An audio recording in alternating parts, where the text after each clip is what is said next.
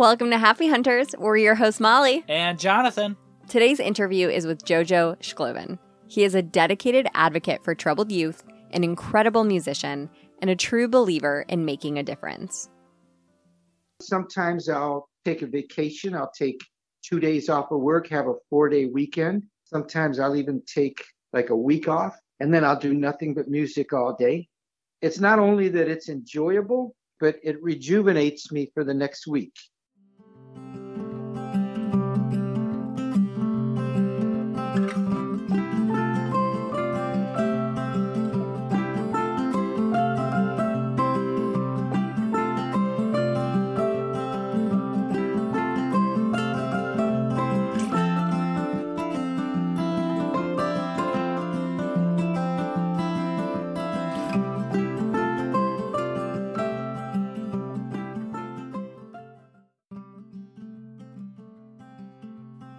We just want to take a moment to tell you how much we love one of our sponsors, Nature's Head Composting Toilet. When we renovated the bathroom in the camper, we got rid of our old flush toilet and made the switch to a composting one and could not be happier.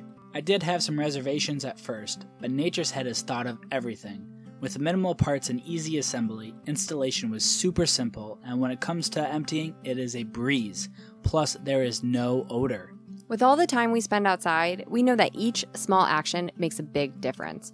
So my favorite part of using a composting toilet is how it's waterless. Did you know that the average toilet uses 3.5 gallons of water per flush? Just think of how many gallons a day that is. Our composting toilet helps us conserve water, and it's so easy to use. We actually purchased our toilet months before Nature's Head Composting Toilet was even a sponsor. For more information, go to natureshead.net. That's natureshead.net to get yours today. Today we are with musician and social worker Jojo Shklovin. He was a professional musician for 15 years and found that he wasn't able to be himself in that field. So at 40, Jojo started a new career as a social worker where he brings just as much passion as he did his music.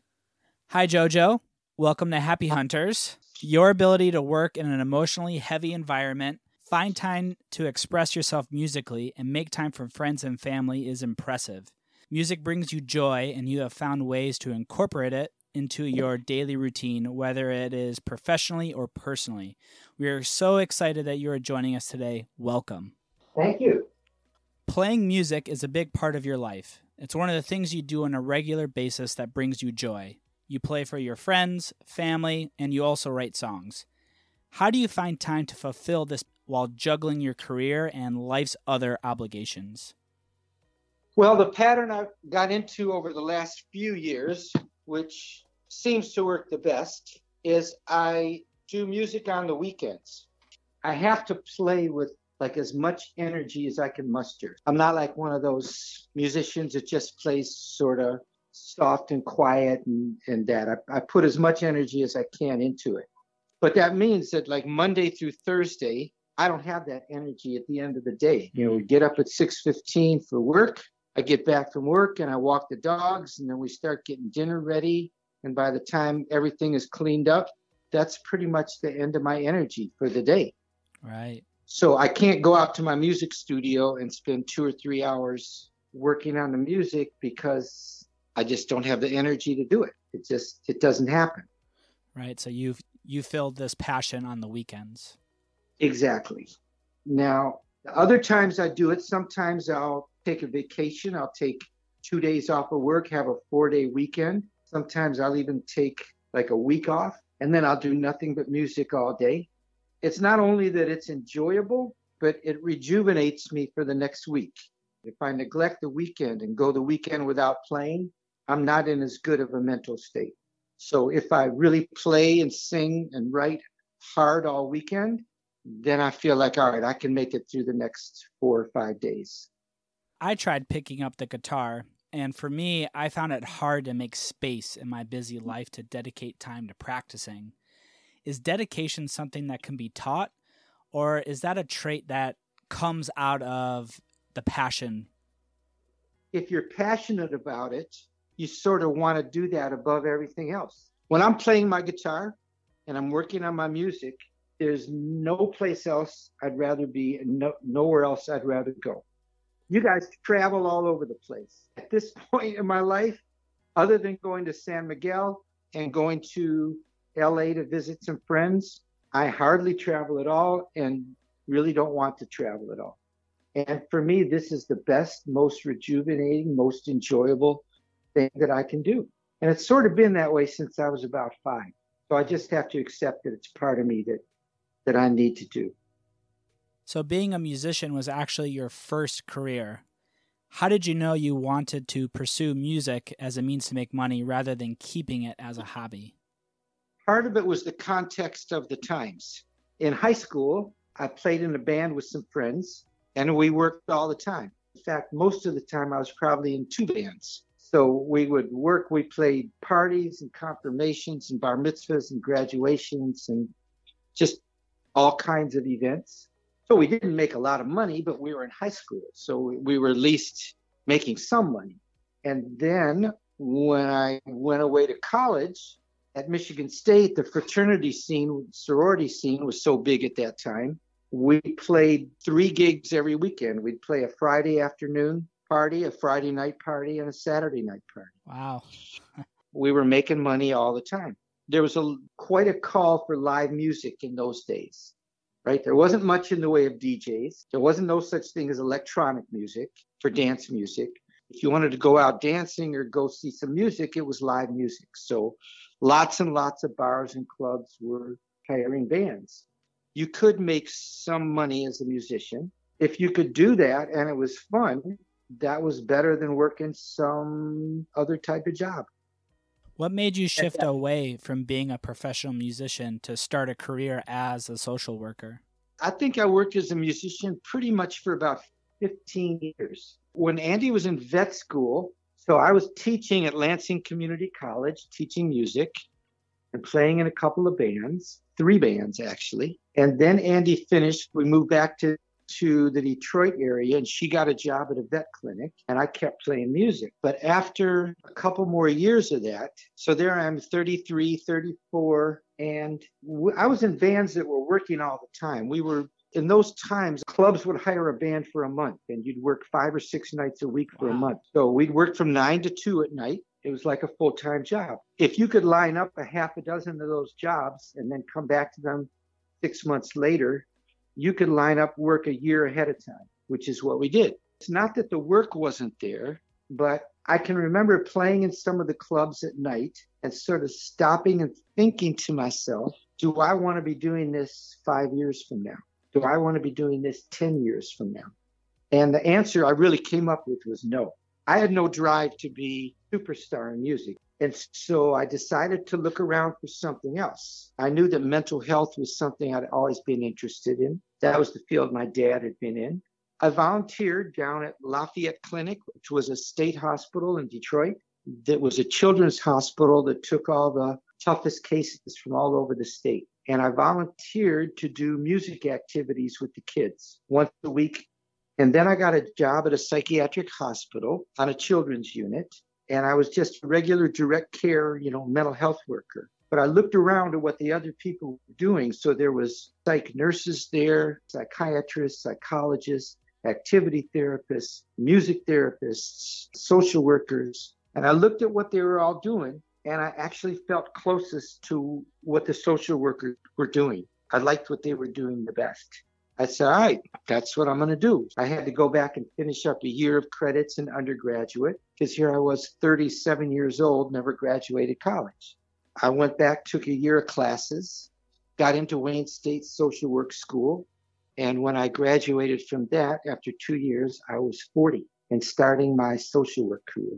So I never stopped doing music, but I thought to myself, when I'm playing in these clubs, all right, I got to play everything. I got to play Stevie Wonder and Willie Nelson and Diana Ross and Earth, Wind, and Fire and everybody.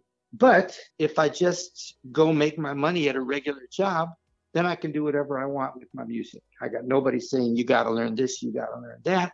And I can just work on my own music at my own pace. And that's what I'll do. So that's what made the most sense to me. Did working as a musician start to affect your passion for music? But yes, it did. If you wanted to work, you had to adjust to each club. So once in a while, there would be a club that let you play some of your original stuff and work it into your set. But it didn't really let you present yourself as an original band. You were coming in there to play dance music, to get people up and dancing so they would drink more, spend more money at the bar. Right. They liked the band, so they'd stay late into the night and buy more drinks and buy drinks for their friends. And so you were expected to hang out and talk with the audience and make friends and talk to the regulars. And you were there to make the bar more money. You weren't there to showcase yourself as an original type band. Now, there were bands doing that at the time, but they weren't making a cent. So they had to make money some other way. It wasn't that I was losing my passion for the music. I was losing my passion for that structure, for that context. Music and social work seem like such different paths, yet they both bring you fulfillment. What does music fulfill that social work does not, and vice versa? Well, they fulfill very, very, very different things. I think each person's connection to music is different. Experience it in a different way and like different kinds of music. But there's one fact that just can't be denied. Anthropologists who have studied tribal cultures all over the world, there's never been a culture found without music. There's never been a tribe anywhere that didn't create music. And when they looked at tribes who have been relatively untouched by modern civilization, most of that music was part of their ritual, traditional, spiritual culture, but it also told the stories of their ancestors.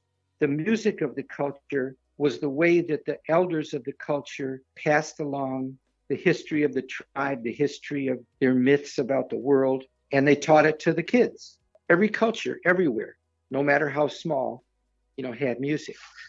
I don't understand it in literal terms, but there's some connection between people and music. Something happens when you play. It's the rhythm, it's the feel, it's the melody, it's the whole thing. When I play, I'm lucky enough, I sort of feel a connection with all the people that have ever played music ever throughout history. It's only been the last 110, 120 years or so in all of history that music has ever been recorded. So for 99.9% of human history, all music was just played in the moment and then gone out into the air.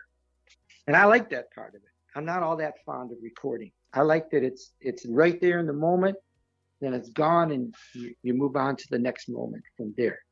Now, the connection to social work has much more to do with my view of the world and my view of how our political and economic structures affect our youth and families. You said that your job as a social worker, where you work with youth on probation and in the foster system, matches your values and outlook. What are those values? I don't think about them in some real linear way. I just think about them as how people should be treated in the world and the reality of how people are treated in the world and how much racism is used to divide people, how much borders are used to divide people. Looking at what exists right now compared to what you'd like to see in the future, the value of each human deserves respect and deserves a chance to have a life as a kid that's a reasonably playful, safe life.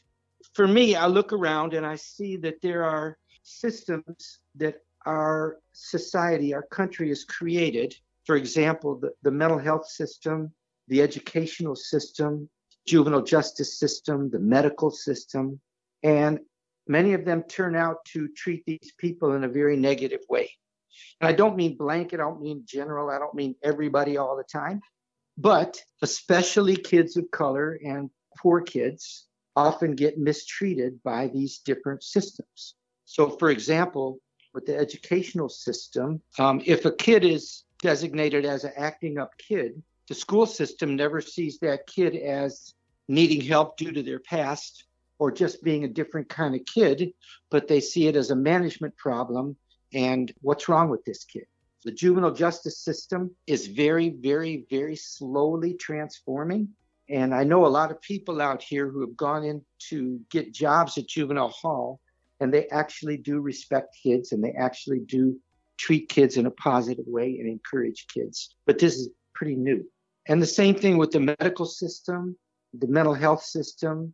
So these systems really mess with people's lives in a lot of ways. And so our program is a way to help support these kids and listen to these kids because no one listens to them. Kids who get in trouble in school, kids who get in trouble with the juvenile justice system, no one listens to them. Everyone just assumes these are bad kids. So we go and we listen, and it kind of shocks the kids to have people actually listening to them. So that's how it matches my values. The system disrespects the kids. We respect the kids. The system doesn't listen to the kids. We listen to the kids. The system doesn't support the kids. We support the kids and the families. How does working such a challenging but important career bring you joy? You have to have joy in the small wins, the victories that take place. When we meet with families and kids who are on probation, we make it clear to them that our focus is to help them get off probation and get the juvenile justice system out of their life. And that's something they can actually understand because no one's ever tried to help them with that before. But in the process of doing that, we also work on family relationships. We work on their school situation and how they're doing in their community. You get small victories in here. You get kids who have experiences of being violent in their community and they stop being violent. You have experiences where kids are failing all their courses, then maybe you find them a new school program, they can have some success. You have a situation where there's tremendous conflict within the family, but then you can work with the family to improve the relationships and communication. Kid graduates high school, that's a huge victory. Kid gets off probation, that's a huge victory. A kid gets reunited with their family, that can be a huge victory. But there's a lot of small victories along the way. Part of my job as a supervisor is to help the people in our program and our teams see these small victories. Let me give you a quick example. Let's say they start working with a family and a kid, and 6 months later they're going, well, things are going so great, and the kid's doing this and the kid's doing that. And I say, hold on, let's look back at 6 months ago when you started. How did things look then, and what's going on now that's different? And then they can actually step back and see that the 6 months they've worked with this kid, there has been a difference. Maybe it's small. Maybe it's just that the kid isn't doing certain negative things now. Maybe they're not doing great things, but they've stopped doing some bad things. I get them to realize that there are small victories along the way. You believe that the ability to be happy depends on a person's experiences, how they react and recover from traumatic events and losses. Given the field that you work in, you probably see firsthand the effect these experiences can have on people. How have you seen them rise above life's challenges? Sometimes they have this sort of inner strength that you can't really teach. On a really basic level, they kind of believe in themselves, even if they're only 13 or 14. And that's a huge strength to build on if they have that. I think it's very hard to teach that, but it's not that hard to encourage it. So if somebody has it a little bit, you can really, really, really encourage it and build on it. And part of that is to help them see their strengths. A lot of kids just do not see their own strengths. So you take a kid who lives in a poor area of Oakland at 13 or 14 is hanging around with gang members and is being taught how to rob and how to steal, how to sell drugs, how to sell guns. And you think of all that as being negative. But this also may be a kid who's fantastic at building interpersonal relationships. They just happen to be building them with people who are steering them in really dangerous directions, but they might be really good at it, and they don't even see that. So you could point out a kid's strengths to them. After we get to know a kid, we see these strengths in you. Now let's figure out how you want to use them and not put yourself so much at risk.